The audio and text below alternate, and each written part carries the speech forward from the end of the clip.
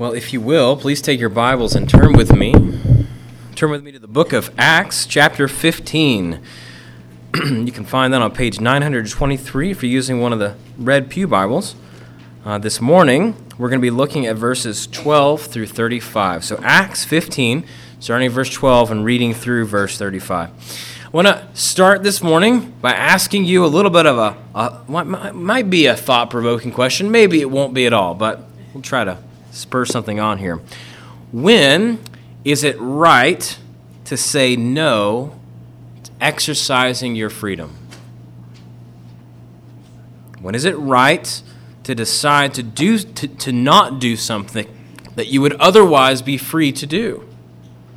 Is it ever right to restrain yourself from something that you could do, but you choose not to for the sake of someone else? What do you think?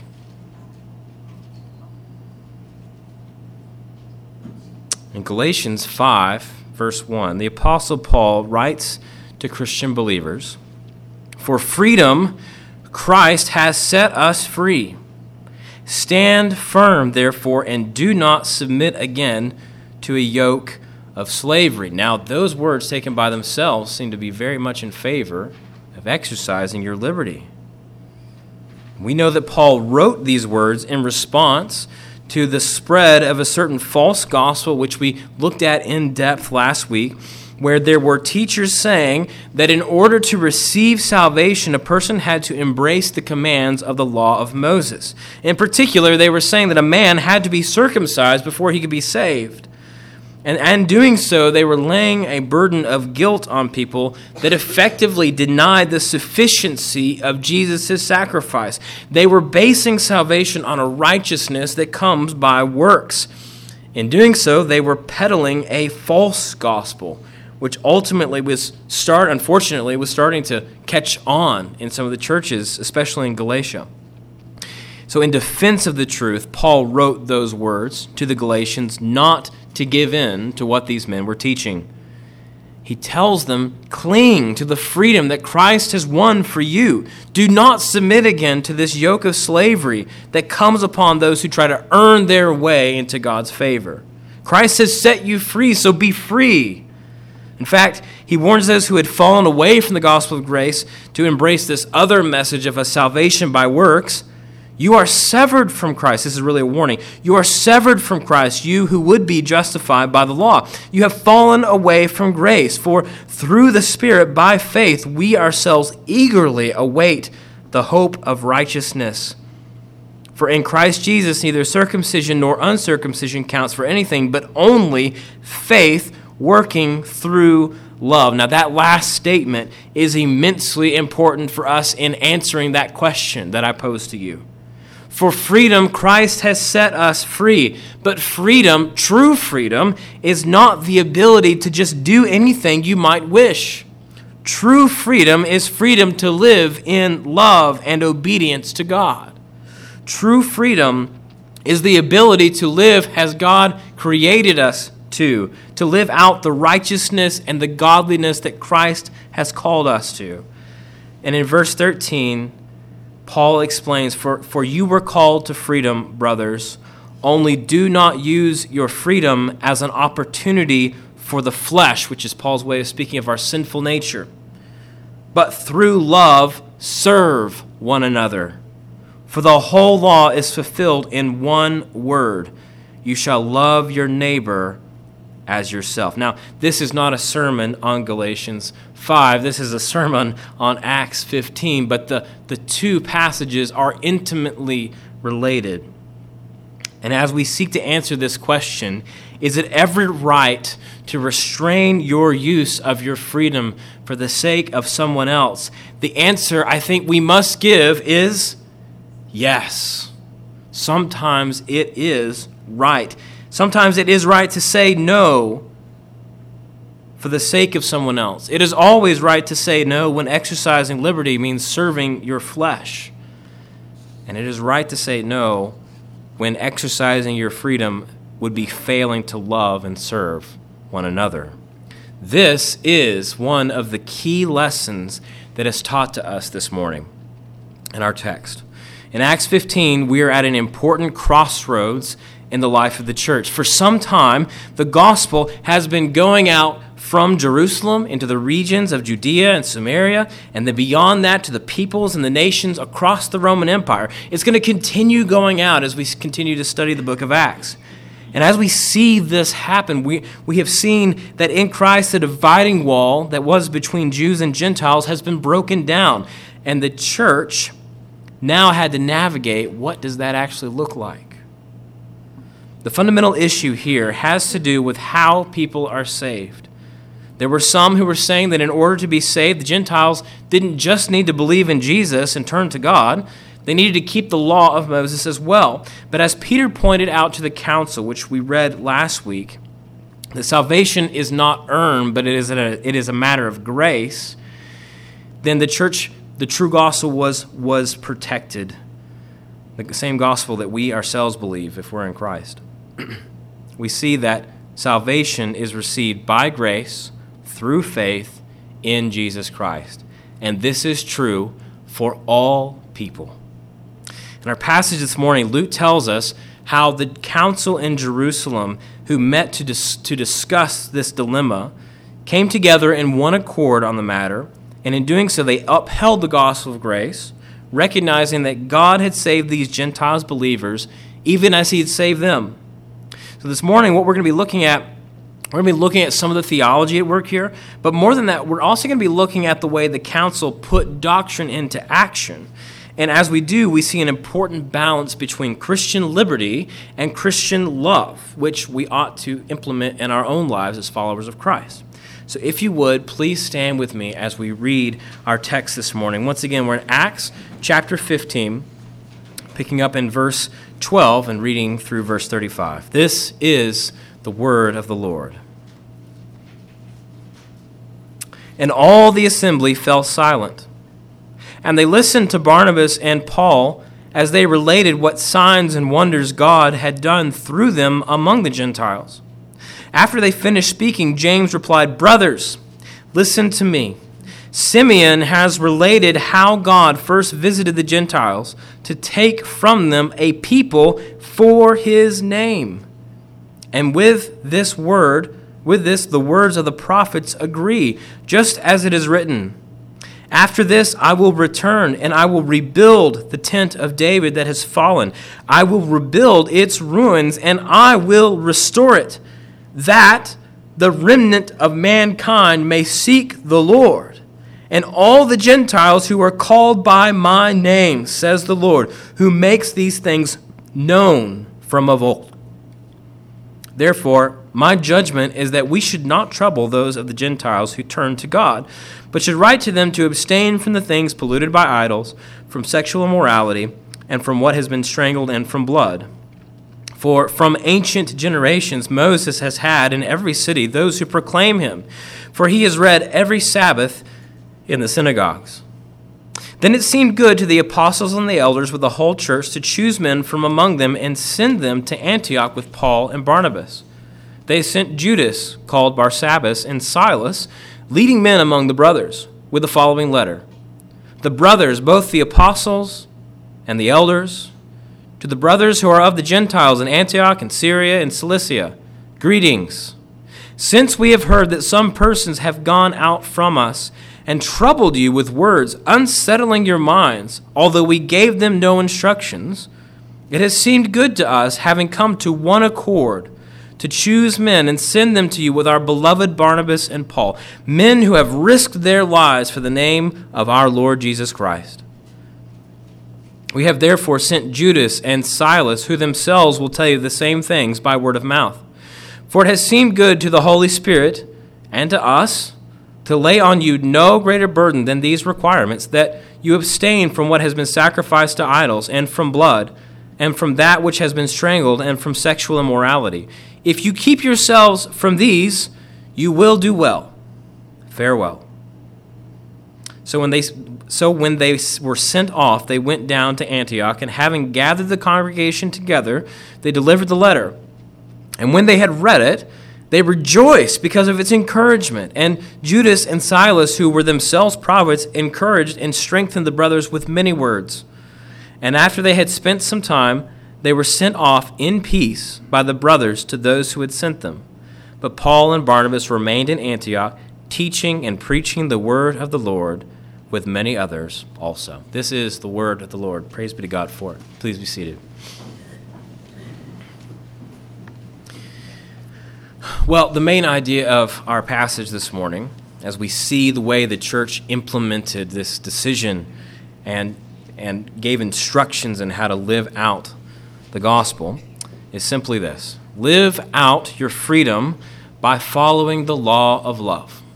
Christian, you have been made free, so live out your freedom by following the law of love.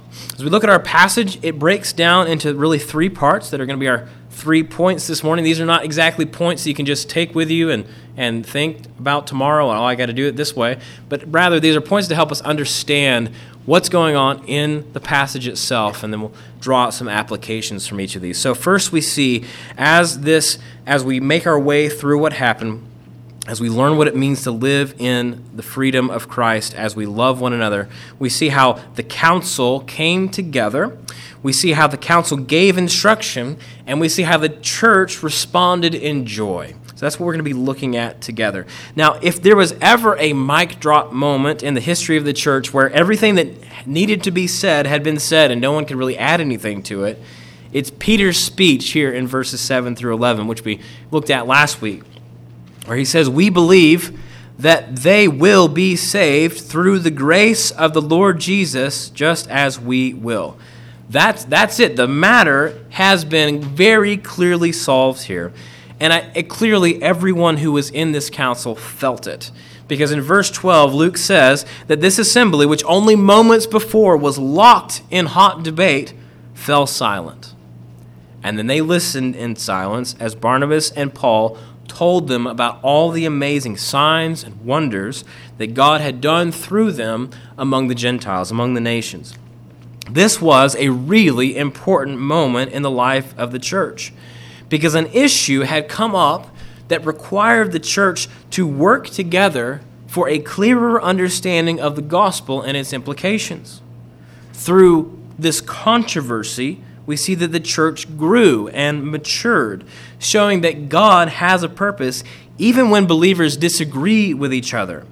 God sharpens the church and grows it in maturity, and that is what happened here in Jerusalem. It would happen again years later at what happened at the Council of Nicaea, when the church had to further understand how can Jesus be fully God and fully man at the same time. It happened again at Chalcedon and Constantinople and so on, as it has many years leading up to where we are today. After hearing Peter's words, a clear conviction settled on the men who had met here. God had clearly revealed that this gospel was for the world. He was expanding the tent of Israel, just as he had said in Isaiah 54, to include men and women from every tribe, people, language, and nation, to be a people called by his own name. The boundaries and the dividing walls that had been broken down in Christ, King Jesus has made us one in him. The evidence for this conclusion is threefold. First, Peter warned the council that they were putting God to the test by putting a yoke on the necks of these new believers that neither they nor their fathers before them had been able to bear. Now, that's a pretty stout accusation, but it's not wrong. In the vision that Peter had received before he was summoned to go to share the gospel with Cornelius and his family and friends, God had told Peter, "Do not call common or unclean what I have made clean." The purpose of Peter's vision was to teach him and the rest of the church about the effectiveness of Jesus' redemptive work. Jew or Gentile, no one is righteous in the sight of God. We all need to be made clean. We all need to be made holy. And the only way we can receive that holiness, that righteousness, is through faith in Jesus. He is the fountain through which God's amazing grace flows, which washes away our sins. Jesus alone is able to pay for it, able to atone for all of our sins. He and He alone is able to make us clean. That was the lesson that had been taught to Peter, which led him to preach the gospel to Cornelius, his family, and his friends, in spite of the fact that they were Gentiles. The second piece of evidence that this was God's clear will was the way that he had poured out the Holy Spirit on these Gentile believers, in the same way he had poured it out on the Jewish believers. In verse 8, Peter recounts how God gave Cornelius and everyone in his household the Holy Spirit in really miraculous fashion. They didn't receive the Holy Spirit through works of the law. They received the Holy Spirit through faith in Christ. The Bible calls the Holy Spirit the sign or the guarantee of our hope. The abiding presence of the Spirit is one of the cornerstone promises of the new covenant that God speaks about in passages like Jeremiah 31:31 and Ezekiel 36, verse 26. It's a promise that Jesus said was fulfilled by him in John 7, when he stood up and proclaimed in the temple, "If anyone thirsts, let him come to me and drink. Whoever believes in me, as the scriptures have said, out of his heart will flow rivers of living water." And then John goes on to explain that Jesus said this about the Spirit, whom those who believed in him were about to receive. The fact that the Holy Spirit had been poured out on uncircumcised Gentiles showed the church that something had changed with the work of Jesus. He had fulfilled the demands of the law. The promises of the new covenant were for all who believe in him. Otherwise, we would expect the Spirit to have come only after Cornelius and his house had been circumcised, which they weren't. Paul and Barnabas added to the evidence of Peter's own experience, telling the council how God had continued to pour out his Spirit on the Gentiles as well as the Jews as they believed. They received the Spirit by faith, just as Jesus said that they would.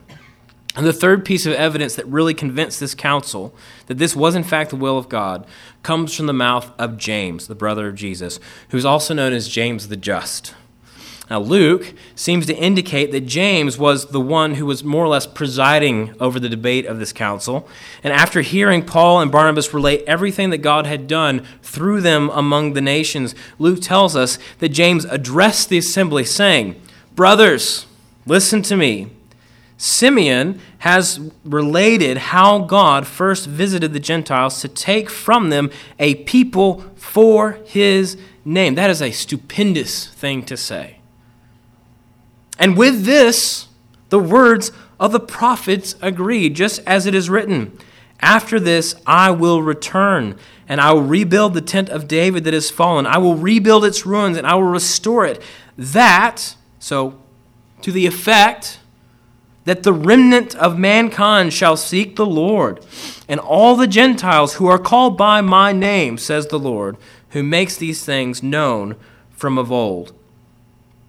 Now, the men who were arguing that it was necessary to compel the Gentiles to submit themselves to the law of Moses probably expected James to be on their side. He was known and respected throughout Jerusalem for his piety. Some even called him Old Camel Knees because he was so often on his knees to pray. But James doesn't side with the Judaizers, those who are arguing that you have to be circumcised to be saved. He actually sides with Paul, Barnabas, and Peter here. And his explanation here is a beautiful example of how Scripture is meant to function as our chief rule of authority in all things of faith and practice. You know, we talk about, as a church, how we prioritize the word of the Lord. Every Sunday I tell you, make sure you got a Bible because you're going to need it. James is prioritizing God's word. That's a pattern that we try to implement in our own practice. James takes the counsel to Amos chapter 9, verses 11 through 12, and then he connects God's promise to restore the throne of David to the expansion of God's people to include Gentiles as well. There are other passages James could have gone to make this point, but this one is particularly important because it connects the hope of God's covenant with David and the restoration of his throne with the calling of Gentiles into the household of faith. In Jesus Christ, the throne of David isn't just restored, it's expanded. Through the prophet Amos, God had said that a remnant from among the nations, all who were called by his name, would seek him and come to him. This is how God had determined to fulfill his promise to Abraham when he had told him he would bless him and make him a blessing to all the families of the earth. Through Christ, the door of faith is open to all people, and the promise of Amos chapter 9 is that God's grace would be poured out on the world. The point here is that the church came together, interpreting what they were seeing through the authority of the Scriptures. And that, it seems, is what ultimately convinced them that this was God's will, that this was true. God will never contradict his word. God doesn't change his mind. He is true. He speaks truth. His word is always true. He cannot lie, or he would not be God. The same Spirit who inspired Amos to write these words long before the council ever met. I love how we've got this included. The Lord who says these things long before they take place is included there. It's the same Spirit who met here with the council. It was the same Spirit who was poured out on Cornelius and these other Gentile believers and who guided the church in this pursuit of truth. As believers, we must seek to follow this example by submitting ourselves to the standard of God's word in everything we say, think, and do. God's word is meant to guide us. It brings us together, just as it brought the church together on this really important issue. So as the church came together, it also came together to give instruction. And that brings us to our second point. The council gives instruction. As they come to agreement on the issue, they had to also come to an agreement on what to do next. And in verses 19 through 21, James proposes his judgment to the council, that they should not trouble these Gentile believers by compelling them to be circumcised or to keep the law of Moses. But he does say that they should write to them to abstain from four things. Four things. He says that they should abstain from things polluted by idols, that they should abstain from sexual immorality, that they should abstain from what has been strangled, and then finally, from blood. Now, this is interesting. Of all the things that James could have included to write to these believers, hey, avoid these, don't do these things, why these? And after saying that they shouldn't trouble the Gentile believers, why are these instructions necessary? Well, understand what's happening here. There are two things we need to take into consideration. Two things that I think explain why these instructions needed to be given. There's a moral element here, and there's an element of Christian fellowship, which is related to our main idea. The explanation that James gives to the council for why they should include these instructions comes to us in verse 21, which says, "For from ancient generations Moses has had in every city those who proclaim him, for he is read every Sabbath in the synagogues." James knew that following Christ was bigger than just avoiding four things. We shouldn't read these instructions and think that this is all Christ expects from his disciples. James's explanation for why he thought it was prudent to instruct Gentile believers to abstain from these things is clearly aimed at promoting Christian fellowship between Jews and Gentiles. So there's not a division between them. The goal here is to promote that unity, all while embracing theological wisdom in the worship of God. These are things that would have otherwise proved to be major obstacles, preventing Jews and Gentiles from having the fellowship they were meant to have in Christ together. Peter and James make strong points in what they say to the council, showing that in Christ, the division between Jews and Gentiles has been broken down. Peter says that we are all saved by grace through faith in Jesus Christ. He shows that all believers have the same Holy Spirit dwelling in them. And then James proves this from the Scriptures, citing Amos, showing that this was God's plan and purpose, that God had intended to call from the Gentiles people for his own name, even as the Jews were.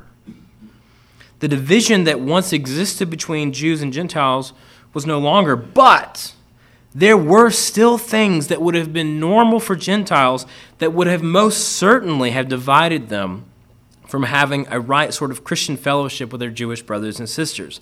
And that, I think, is the driving force behind these instructions. James is not meaning to lay a burden on anyone's conscience, but he is advocating to the church, he and the elders and the apostles who were with him, appealing to these believers to consider how they were to use the freedom they had received through faith in Christ. The guiding factor here really comes down to those same instructions that we got from Paul in Galatians 5. We must never use the freedom we have in Christ as an opportunity for the flesh or for sin. We must always exercise freedom through faith in love. These are issues that would have otherwise threatened to divide the church. That's the real issue here. And as we look at the list of the things that the apostles and the elders in Jerusalem wrote to the believers in Syria and Cilicia, telling them to avoid, it's striking to consider that only one of these instructions actually has anything to do with a moral issue, which is to abstain from sexual immorality. Now, history tells us that there was a lot of sexual behavior that was accepted and normalized in Gentile communities, which directly contradicts what God says in His Word about how we are to use our bodies.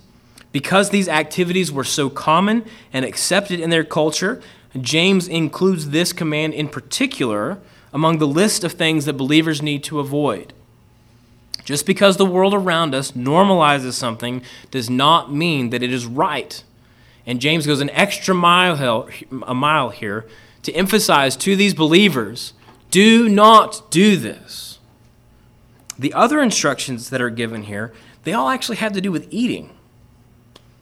They are less to do with moral issues, although there is a morality involved, and they have more to do with issues that would be a barrier between these brothers and sisters, preventing them from having fellowship with each other.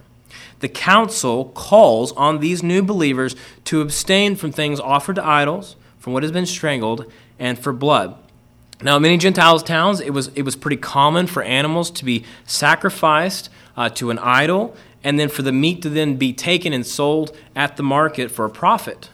Although this instruction from the council would call on believers to have nothing to do with anything to do with an idol, I think in particular James is thinking about the implications that eating food offered to idols might have for preventing Jews and Gentiles from sharing fellowship with each other. This is an issue that Paul addresses in 1 Corinthians 8. Brad read that for us earlier, where Paul essentially says that if it's been offered to an idol, it really is nothing, because idols aren't real gods. And if a person's conscience did not convict them, Paul says you can feel free to eat of it. But then in the same breath, he also warns the Corinthians not to do things that would prove to be a stumbling block for their brothers and sisters. When Paul writes his instructions, he's not contradicting James. He's merely helping believers navigate a complex issue about how we're supposed to use the freedom that we have in Christ by considering the needs of others and at the same time not allowing our own consciences to be bound by others and their convictions. The issue of eating something that was strangled or eating blood is again something that would have been normal in a Gentile culture, but would have erected a major dividing wall between Gentiles and Jewish believers. I do think, this is an aside, I do think that this command to abstain from eating blood still stands, mostly in connection to God's covenant with Noah. That's a different sermon for a different time. But the key theme to notice here is that James's concern and that of the council had to do with the fellowship between believers. Believers are free in Christ, free from sin, free from the demands of the law, free from fear, free from judgment. But we are not free to live in old ways. We are free to live in and to follow the way of Christ. That's the aim of the letter that James and these leaders from the church in Jerusalem sent to the church in Antioch by the hands of Paul and Barnabas and these two others, Judas, called Barsabbas, and Silas, who expressed all these things to the church.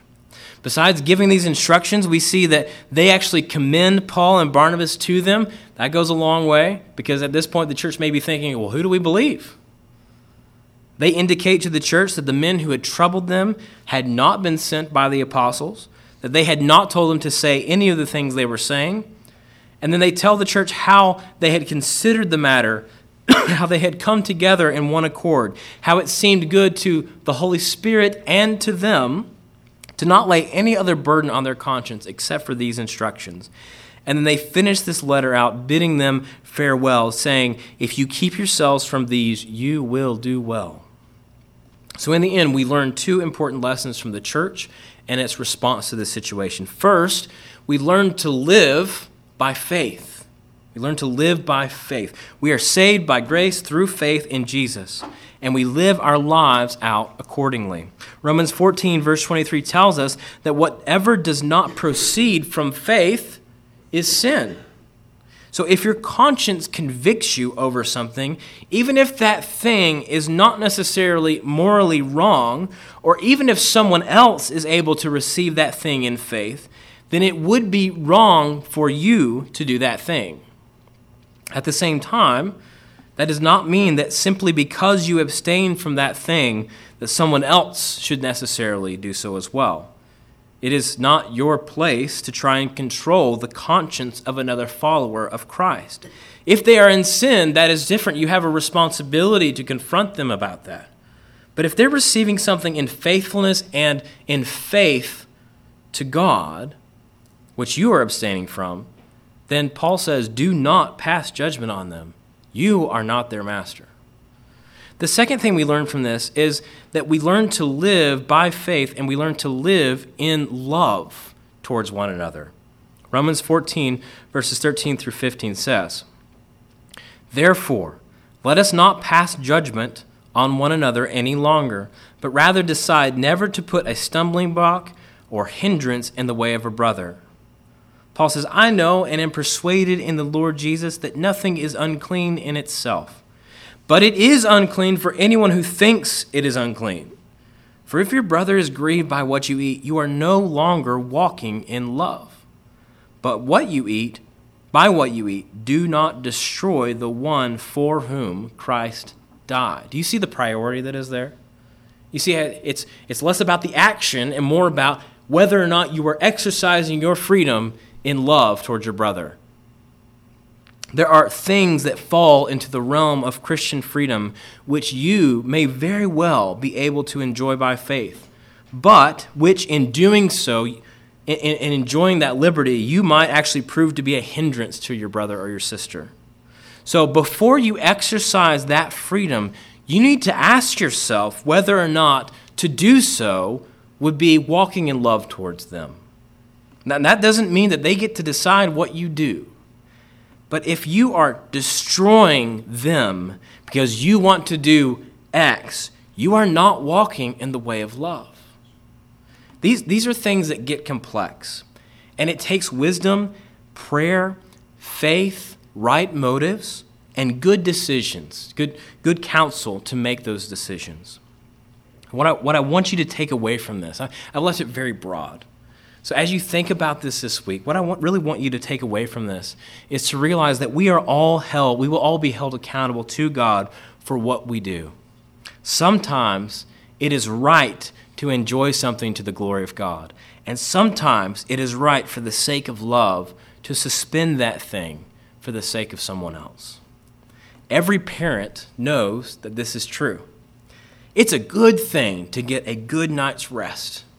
But for the sake of love, you get up and you feed that baby because they need nourishment and you love them. It's a good thing to have a warm cooked meal. But for the sake of love, you end up eating lukewarm food and soggy cereal on a pretty regular basis because love calls you to care for that child above your own needs. Jesus says that if we are to be his disciples, we must deny ourselves, take up our cross, and follow him. What did Jesus do? He emptied himself for us. He went to the cross. He went to the grave. And because he did that, we have life in his name. We are called to embrace that same mindset in how we care for one another. Jesus calls his church to bear with each other, to wield the truth in love. That's really what lays at the heart of these instructions of this counsel to the church in Antioch. Aside from sexual immorality, these other issues were really things that believers could have made a case were within their freedoms to enjoy. And yet, if they had, they would not have been walking in the way of love. That's the heart of the instruction, something that we need to lay to heart as well as we seek to love one another. And that brings us to our third point, where I just want to briefly look at the response the church had to this letter. We see that they rejoiced. Paul and Barnabas and the others returned to Antioch with good news. They came with the letter and these other two brothers, Silas and Judas. This was important because it verified the decision of the council for the whole church. Can you imagine if Paul and Barnabas had just showed up and said, hey, we got a letter and we're good to go? No, there needed to be another verification on this. So we see two brothers, which is an Old Testament requirement, two witnesses, coming with them to make sure they understood this is an authentic word and this is how you should proceed. The important detail from this that I want to draw to your attention is really the way the church responded to this news. Luke says that when they had read the letter, they rejoiced because of its encouragement. Now, what encouragement are they talking about? James just said, avoid these four things. Is that encouraging? It was, because it verified that we're not saved by what we do, but what we do matters. They rejoiced because this letter and the report of these faithful brothers commended the gospel of grace to them, which they had believed. And they rejoiced because these instructions were good, leading the church to live together in love and liberty in Christ. Luke goes on to tell us that Judas and Silas, who were prophets, encouraged and strengthened the brothers with many words, and that after some time they were sent back in peace to those who sent them. Mission accomplished. The doctrinal issue that was threatening to fracture the church and lead the church astray had been solved. The gospel of grace had been defended, and Christ was continued to be glorified through the fellowship of the saints, Jews and Gentiles alike, all in one faith to him. No one likes going through controversy. What I'm glad to be reminded of in a passage like this is how committed God is, not just to the truth for his people, but the joy of his people. The truth brings life and light and fellowship. That's what we see here. The fellowship of God's people is precious. It's the fruit of the work of Jesus' cross. And God will not see his efforts wasted. He gathers his people together and makes them one in him. In a few moments, we are going to be observing the Lord's Supper together. This is an ordinance which Jesus gave to his church, which is intended to communicate something about the unity that we have with him by faith. We've trusted in him for our salvation. But the Lord's Supper also does something of communicating something about the unity we have with one another, which we've just studied about together in the book of Acts.